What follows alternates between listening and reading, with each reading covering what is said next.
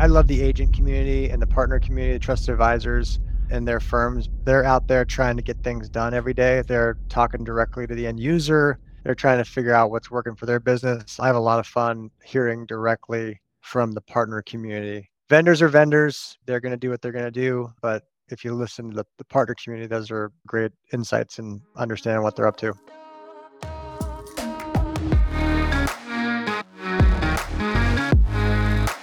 Hey everybody, and welcome to the Incident Report presented by Quest Technology Management. I'm Paul Burke, Director of Technology Communications. Every week, I'm joined by VP of Sales and Partnerships, Adam Burke. The Incident Report brings you conversations with thought leaders, business innovators, and channel mavericks to help you stay productive and agile in a changing technology landscape. Hey everybody, welcome back to the Incident Report. This is episode 60. I am half your host. My name is Paul Burke. Adam Burke sitting across from me. Adam, how are you doing today? Good, Paul. Excited to be here as always, wrapping up the second quarter of the year. That is 2023. Things are going well, kicking off summer, full swing, having a good day. Things are good. Like the weather in June around here, I'm based out of Sacramento, is been in the 80s. All of June has pretty much been in the 80s, so it's been perfect summer weather for me, like less sweating, the better in my life. Paul, I'd love to say that I was experiencing the same, but I recently just got back from Orlando, Florida, where it was about 90 degrees with about 90% humidity. So got to enjoy that sweet, sweet Florida summer weather. It's good times. I think I lost about 8 pounds in water weight. That sounds like a nightmare. I mean, losing 8 pounds, that's exciting. Yeah, you gain it all back with the food. Well, not for you. You don't have 8 pounds to lose. For me, losing 8 pounds of water weight, I'd come back. I'd feel like a champion. Very svelte. Yes. You know what I realized, Adam, we don't do enough of on this podcast. Here, listeners, let me open up. Let me reveal, pull back the curtain, share with you that we don't, as a couple podcast hosts, share what it is we do here. We just launch into stories, but I was thinking maybe for a second we can talk about like, hey, this is what the Incident Report is about. Let the people know, Paul. Let the people know. So the Incident Report, think of this as this is a buddy cop podcast where half your hosts, me, are pretty new to the force and don't know what's going on in the tech channel in the partner space. But Adam, he's a grizzled veteran. He's 5 days to retirement, and he's just taking me through it and like educating me on like, hey, here are things you need to know that are happening in the channel. Here's information about partners. It's educational for me, for you as a listener, and Adam just gets to share a lot of wisdom. And along that grizzled, veteran cop analogy, I recently turned 40, and let something sink in. Danny Glover from The Lethal Weapon was only 41 years old when he cussed out Mel Gibson and said, "I'm too old for this." Did you know that? He was only 41 years old when that line came out. Yes. So I don't know what the hell happened to him, but I am not too old for this. And I appreciate the opportunity to chat with you about the different things going on the channel. You know, for all the complaints about food today and how it's very processed, I don't know, but if you look at pictures, and I'm not the first to say this, a lot of people have said this. If you look at pictures of people who are like 40 now and 60 now versus 40 and 60 then, the people 40 back in the day look like 60 and 70. I don't know. We complain a lot about our food and where it's coming from, but something's going better. I think it's the smoking and drinking. I think the old inside smoke, secondhand smoke, kind of good old Marlboro Man stuff. I think that'll age you pretty quick. It wears on the old genes there. Not good. Yeah, good point. We are well off track already. Wildly off track. Lethal Weapon reference. I think I cussed at least twice already. This is good. Good opening. Okay, we'll get this back on track. We're jumping in channele2e.com. All the links are in the description. If you want to follow along, you want to read the articles. They're great articles. Adam highlighted a couple today. I read them. I enjoyed them. And Adam will break them down a little bit more on Channel E2E. How a layered security approach can minimize email threats. Adam, what drew you in about this article? We run incident response. We help organizations when they get into trouble, but we also run email security services, right? So we have new clients coming in every day in some state of disarray or trouble or something like that. And more often than not, it happened from a person who clicked a link or downloaded a file or opened up an attachment or did any of the 27 different things you're not supposed to do when dealing with unknown email content. It's usually, we do personality training, we do education all the time, but more often than not, when new clients come to us in a state of disarray or trouble, it's because someone clicked the link, someone opened the PDF, it usually came in through email. I'd say almost 60 to 70% of the time, we're pretty close with the metrics of, general metrics you hear in the industry for threats. So you can continue to train your people, but people are going to make mistakes and emails and malicious content is going to get through. And we're seeing that all the time. We provide email security as a service, right? So we don't have anything proprietary, but what is proprietary is the ability to take the tools that are in the market and then appropriately set, manage, and adjust the filters and the SKU and the controls around what can and what can't come in, what gets flagged, why it gets flagged. There's a lot of ongoing intelligence that needs to happen to reduce things that could have access to your environment and could cause a negative impact. So we see it happen all the time. We're managing the outcome of it all the time. And we're constantly dealing with it ourselves for our clients, and for ourselves internally. Sometimes you can crank those controls up a little too tight and you can miss some emails. I mean, everything is done over email these days. Everyone if email goes away, people just freeze. So, it's like everything we talk about, double-edged, double-sided sword here. It can cut both ways. You can, open the floodgates and let everything through, or you can completely lock yourself down to where you're completely ineffective. But what we found and what I agree with in this article is that layered approach of managing those controls proactively.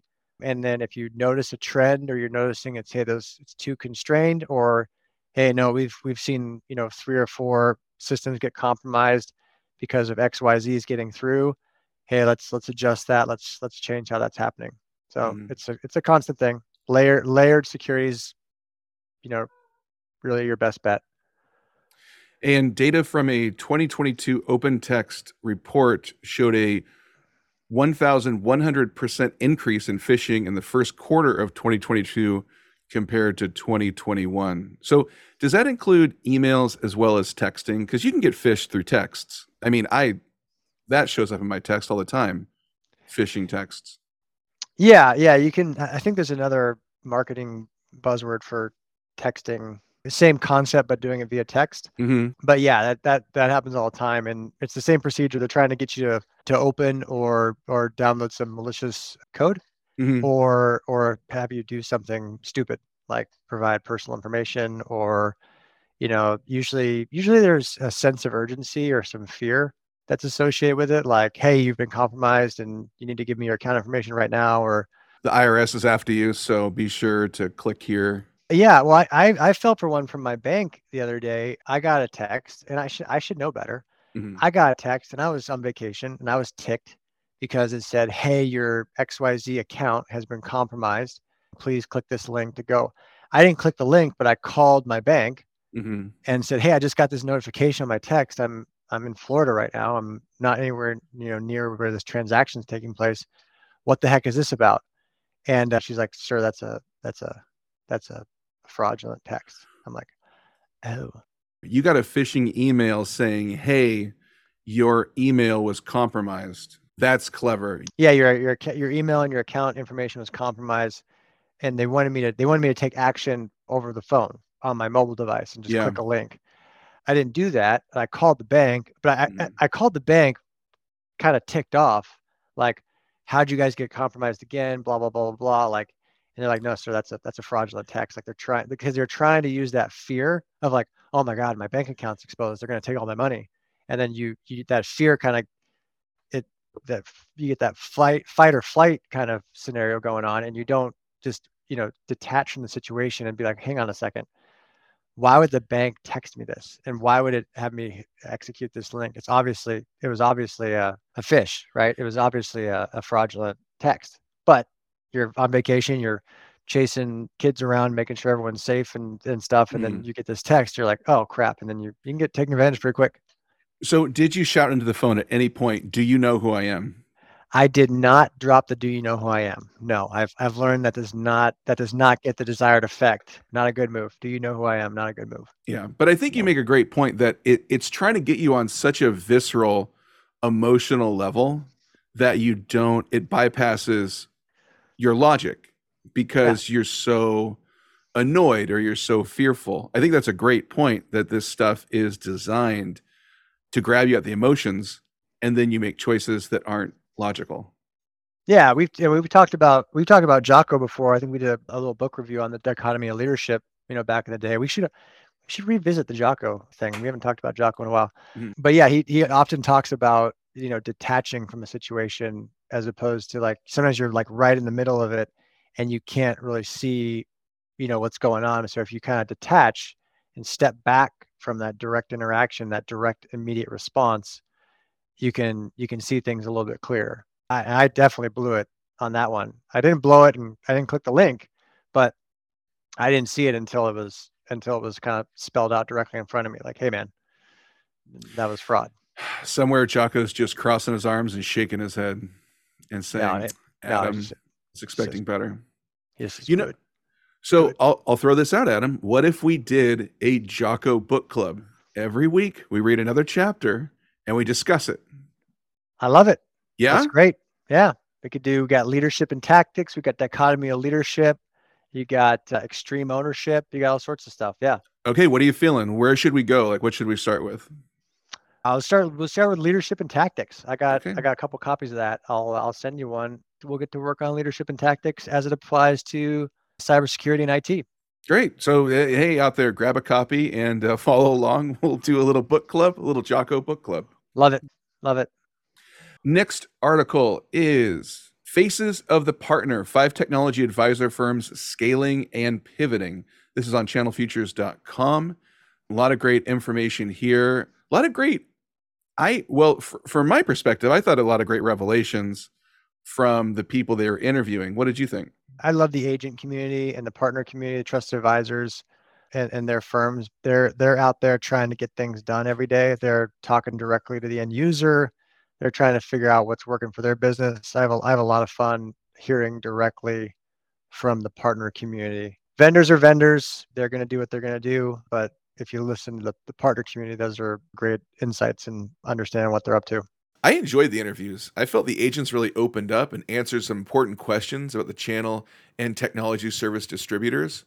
So, for instance, technology advisor Jolene Langford was asked, what's one thing you need from your TSD partners or wished that they knew? And I thought she was really candid.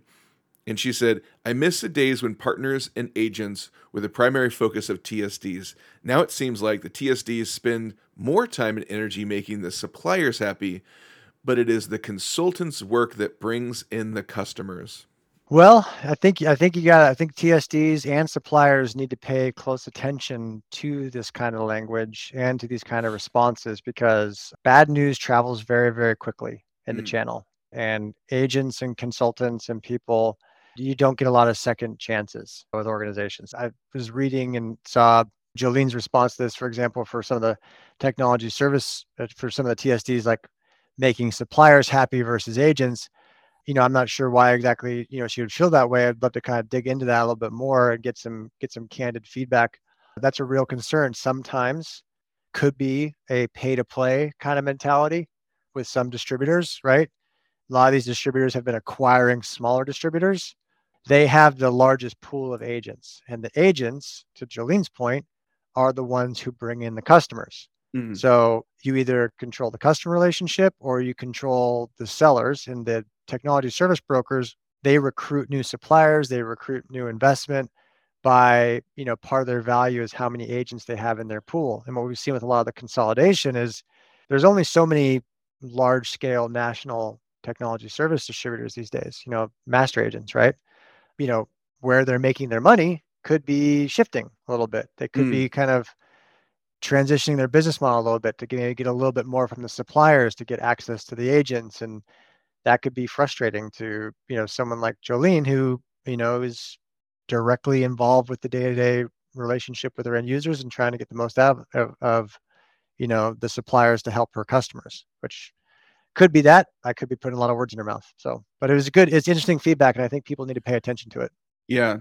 I also thought it was interesting. Richard Rodriguez, who's out of Houston, Texas, he mentioned portals, and I was curious because I know Quest, we've been improving our portal and working on a lot of that. So this kind of hit in a different way.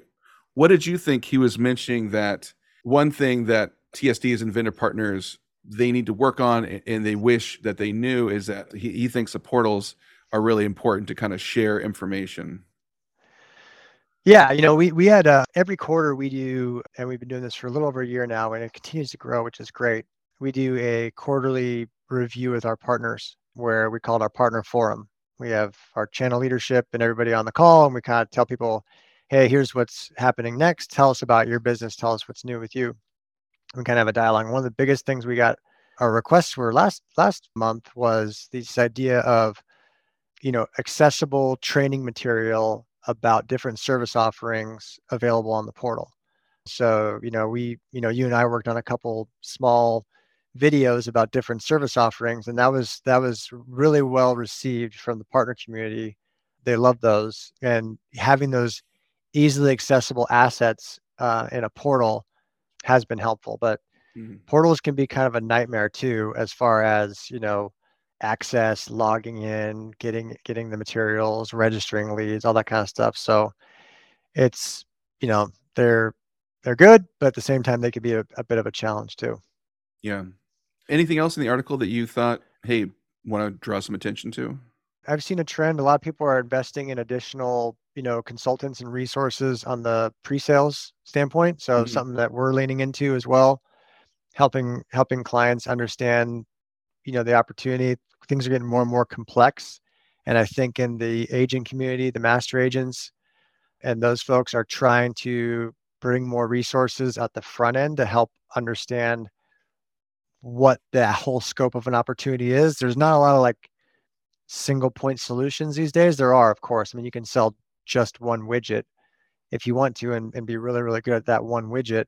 But oftentimes that widget connects to 20 other different things, right? So you might have a CRM, but you also need to have that integrated with your call center application. You also have to have that integrated with your collaboration suite or with Teams or with your Microsoft environment, or there's a ton of different things that are getting tied together. So, hearing the partners say that they're investing more in understanding that conceptually, and then leaning into experts who can help them, navigate those conversations was cool to see. Was cool to see as well. It'll be interesting to see what happens in the coming years. So, Adam, I was thinking about this. You were nice enough to tell everybody about a Jocko book, and we're going to be doing a book club on that. I want to share something that I think you should experience. Have you seen Extraction 2? I have not seen Extraction 2. I have not. It is worth your time. It is a great show to watch while working out. Time flies by. Nice. All right. Well, I'll check it out. I'll put that on the docket for the next treadmill session. That sounds good. So what are you looking forward to? What's coming up this week for you? I'm looking forward. 4th of July, always great to transition to the 4th of July holiday week next week. Pretty excited about that. That's about it. Just looking forward to closing up Q2, get the second quarter of the year out of the way. It's all downhill till Christmas. There you go. And if you ever need to reach out, you have questions, you can reach out to us. We'd love to talk to you. We'd love to help. Our website is questsys.com. Adam, thanks again for joining us today. Everybody out there, thank you for joining us, and we'll see you next week for the Incident Report. Thanks, Paul. Have a good week, everybody.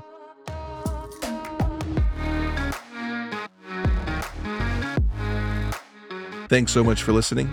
The Incident Report is brought to you by Quest Technology Management. With over 40 years of experience, Quest is a leading technology integrator working seamlessly with your staff and systems to achieve your IT goals. Learn more about everything they do at questsys.com. And if you have questions or suggestions for the podcast, you can always email Adam and myself at theincidentreport@questsys.com. We hope you have a great week, and we'll see you next time.